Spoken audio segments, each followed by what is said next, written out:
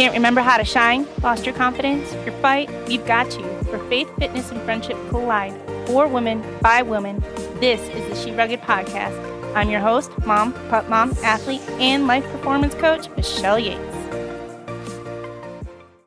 I'm back with fear of embarrassment for this episode number 4. We've been covering fear of failure, fear of disappointment, fear of even success. This week, we're covering fear of embarrassment and how it relates to shame and guilt, of course, pain, what God has to say about it. Emotions such as shame, guilt, and embarrassment occur when an individual perceives that they have violated a norm as judged by themselves or by others. This is typically shaped by society, people. This is not what God says about us and what He wants for us. It can work in our favor or it can work against us, right? It can pressure us to do things we don't want to do or act how we don't want to act. You can announce, for example, that you're going to do this new exercise program. You're going to lose all this weight. And it's the norm of commitment that can hold us accountable. We announced it. We've told everybody about it. We are putting that pressure upon ourselves. But then if we fall short of our goals, it can also lead to embarrassment, shame, guilt. How many of you have started a certain diet at the new year or maybe an exercise program and have already fallen short of meeting your goals or your intentions and maybe even stopped altogether? That's embarrassment, right? You're probably embarrassed, especially if you announced it kind of to the rest of the world. But it's easy to doubt yourself or God in any of these situations. We don't ever even call on Him. We don't ever even include Him in some of these types of goals because we don't think He cares about them, but He does. The shame, guilt, and pain and embarrassment are only meant to get our attention. He gave us those emotions, those feelings for us to take action, to make a change, not to carry it around with us. This is one of the many reasons God wants us to live life with others, with those who walk in step with Him as well, or at least are trying to. When we struggle with all these things, such as weight loss, health, marriage problems, He wants us to call on Him daily, but to also surround ourselves with good, positive company. Proverbs says that he who walks with wise men will be wise. God gives us these little tidbits all through the Bible to help guide us. Personal example, fear of embarrassment comes from my health problems once again. That was the year when I tried to come back after my double hip surgeries to running competitively and really executing a race that I had done previously. So not only did I have this comparison factor in my head, but I also had this fear of embarrassment and what if it didn't work out and should I even be doing this? And God was just very clear on His intent here when He provided me with the ability to run again after doctors said I would not run at all, like not even 5 miles. And here I was trying to do a 100-mile mountain race. God told me this was no longer for me. This is now about others and really, truly inspiring others and letting others see His good through me. And what it was going to take was that education that He blessed me with, those gifts, those talents, those tools that He previously instilled in me, but then also a support system that would also encourage me to continue to not attack my self-worth or my big, lengthy goal of doing something doctors said would never be done. But I had that faith in God, and I really knew that this is what He was calling me to do. And when He did, it didn't happen. It didn't happen on the first time. I failed. I only made it 70 miles. And yes, I was embarrassed. I felt like, God, why would you send me out there to do this if you were just going to make a fool of me? And if you weren't going to let me finish anyways, why did you inspire me to do this? But then very quickly, He came back to say, hey, it wasn't, again, just about you. It was about inspiring others and showing others my grace. Because guess what? The next year I came back and He blessed me with using those tools and those gifts that he gave me, with using the support system that he had given me, with people who went with me on long hikes and camping, and we call it riking, running, hiking, training weekends, but also on a daily basis too, when I did start to doubt myself or doubt what God was telling me and wondering if it was really him talking to me or not. But even through all of this, we can say that I rose above that embarrassment because I knew that God had this plan for me and he wasn't doing this to me. There was still something so much deeper.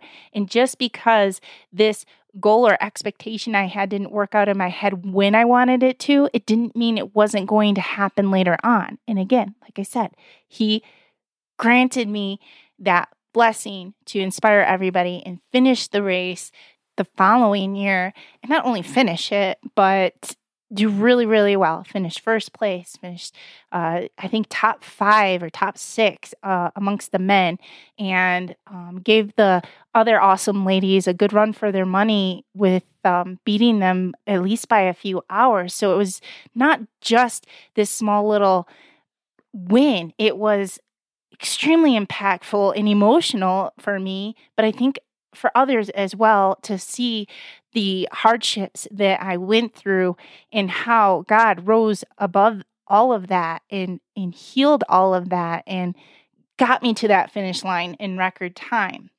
I'm not going to say there weren't moments of doubt or doubt of, again, what he wanted me to be doing and if this was right and true, because there were the challenges within those, but that's where the support system really held me up and got me through.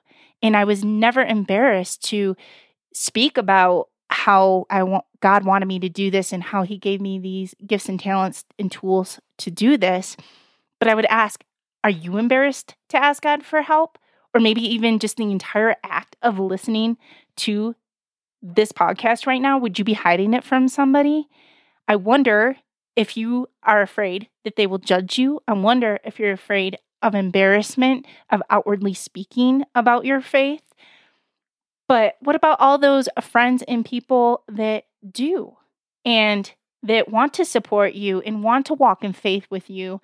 Are you filling those gaps with others who guilt you into going out, who are guilting you away from your health and fitness goals and what God says he wants for you? I mean, how many friends do you have right now that are giving you healthy recipes to help you with your nutrition and health goals, or that are going with you to church, or that are maybe speaking of scripture and Bible study with you? I mean, no wonder you're fearing embarrassment. It really comes from everywhere. There's the people who think you're a Jesus freak if you talking about scripture or faith or how God is helping you, and you have the embarrassment of your friends putting you down when you don't achieve a goal. They're not even taking into consideration that you are miserable inside, and they're only just bringing you down with them. I know there are people out there right now that have been turned off by my launch of She Rugged and how I no longer skate around what's politically correct. Now, I never really hid it. I was even very honest with it with running, and like I just said, throughout the races, I pray before every single race or athletic event, and I never hid that, but I was never really outwardly spoken or speaking of it to the extent that I think God wanted me to. I definitely would get these red flags to stop if I started talking to somebody that I knew maybe not believe in God or have any faith. And I'm like, no, I cannot do that now. And you can't either. You can't have that fear of embarrassment or feeling like a Jesus freak. We should all be Jesus freaks, honestly. If God is for me, who can be against me? And those that don't want to listen to me or be coached by me or say negative things about me, like I'm a Jesus freak or I'm going through a midlife crisis because of all of this, those are just toxins. Those are the enemy just trying to bring me down and take me away from what I call is my thrive zone, because I know how I feel in that thrive zone, and I know that God's promise will prevail. And like you, we do not need those type of people in our lives. Let's unpack shame and guilt just a little further so you get a little bit better of an understanding here. Fear leads to shame. Shame causes us to doubt. We begin to doubt God's love and we begin to doubt God's grace. That is the enemy weaseling in those toxic people weaseling in. Ultimately, we begin to doubt the ability of the gospel to work in our lives.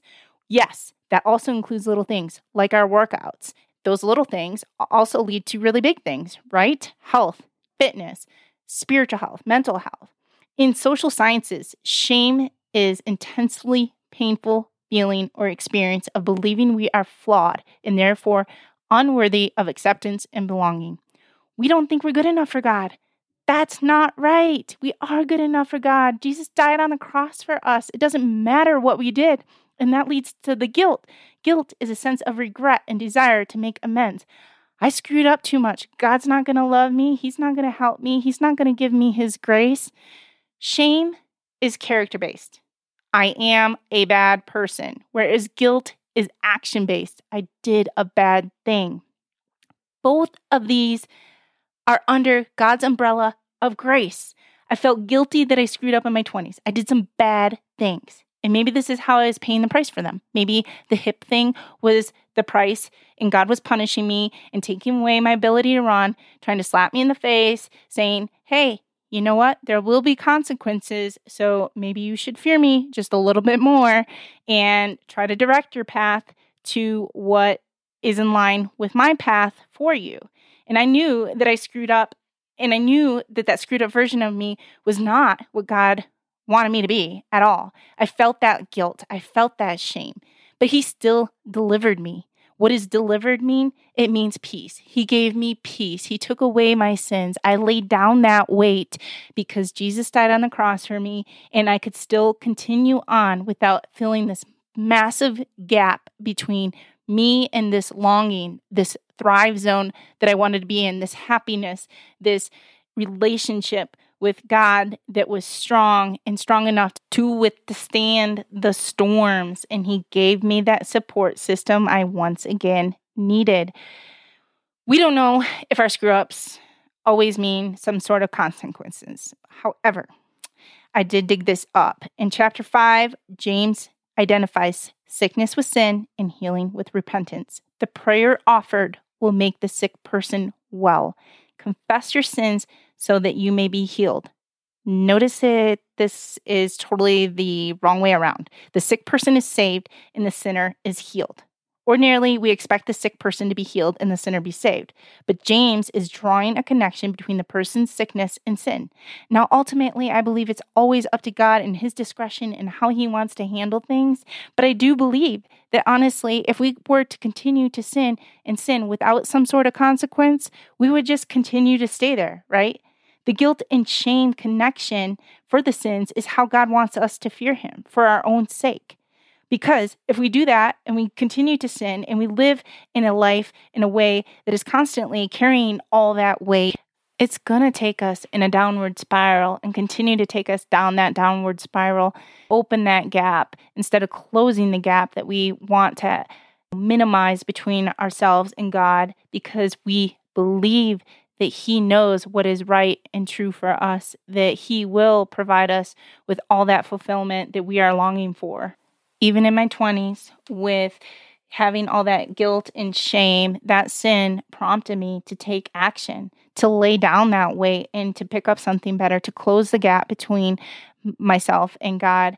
As it is always said, God uses our sins for good. So I often wonder, if God knows our future and he knows the mistakes and sins that we will make, did he intentionally use those sins because maybe he knew we wouldn't bypass them, or maybe he knew that we would sin, fail, and need to call upon him, and that was just his little test? I mean, he probably gives us these tests of sin to direct our lives like a roadmap. If we bypass the sin, we're on the highway to our thrive zones, and we are feeling good, and we are happy, and we are at peace. Not that there's not bad things happening, but we have that peace within us with him that we know that we are going to make it through. We have that support system that he's speaking of, and we're surrounding ourselves with the non-toxic people, those that are walking in faith with us. And not that we have it all figured out. I certainly do not have this all figured out. I continue to study the Bible, and I continue to ask questions and research and try to understand as much as I can of the Bible, because again, it's like our roadmap. Honestly, if we do sin, then he presents us with that shame, that guilt, that embarrassment. And it's like a little roadblock that slows us down, that makes us stop, recheck our maps. Hey, take a right turn, take action, redirect your life, come back to God, which obviously will get us to our thrive zones as well. But that's the thing. The sin causes the roadblock. It causes that shame, that guilt, that embarrassment, that slow down that we need to pause and pray and ask God for some help. And like I said in the podcast last week, that was our bonus podcast, it's about daily asking for help, our daily bread, not our weekly bread or our monthly bread. It's our daily bread. We ask him for help on a daily basis. We ask him to help guide us with the people that we surround ourselves with. Who does he want us to surround ourselves with? And as we learned from previous weeks, we know that these challenges, these difficulties, they happen for us, not to us. And if we've truly believed that, know that God provides us with these opportunities to choose, to act, to serve, to love, and be inspired, humbled, and to be grateful. Notice the word choose in there. God has given us a little cheat sheet of commandments guiding us along our roadmaps. And he knows that sin will rob us of arriving at our thrive zone and living in our thrive zones, that it's under his discretion, and some consequences that we choose to do, that we sin with, that we go against the grain with, may provide roadblocks. And of course, the more roadblocks we have, the more frustrated we get, and the more discouraged we get, and even the more embarrassed we may get. And instead of calling on him and believing that the Holy Spirit can work for us, that the gospel can work in our lives, and that it can help us, we go down that downward spiral instead, or we stay stuck at the roadblocks. This is perhaps why we want to shrink and hide and disappear with shame and guilt. Makes you regret things and prompts you to take action because you're feeling this emotion, downright yucky feeling. And it's the same one that you get with other people around you. That's how you realize that these things are toxic. They make you feel yucky. And do you see which one attacks your self-worth? Shame does. I spoke of these toxic people, these soul suckers, whether they be people or even other things like social media in the last episode. And I'm just trying to reinstate the fact that that's what kind of helps us feel that shame. But because we live by the Holy Spirit, let us keep in step with the Holy Spirit. So if you live by the Holy Spirit and with the people that believe in the Holy Spirit, it will also help you to not repeat those sins. And if you were your enemy, though, how would you take yourself out? Would it be through the shame? Would it be through guilt, fear, failure, disappointment, or even embarrassment? How about even success? Would the enemy want to take you out with success? Are you fearing success? And that's how the enemy is trying to get in and at you?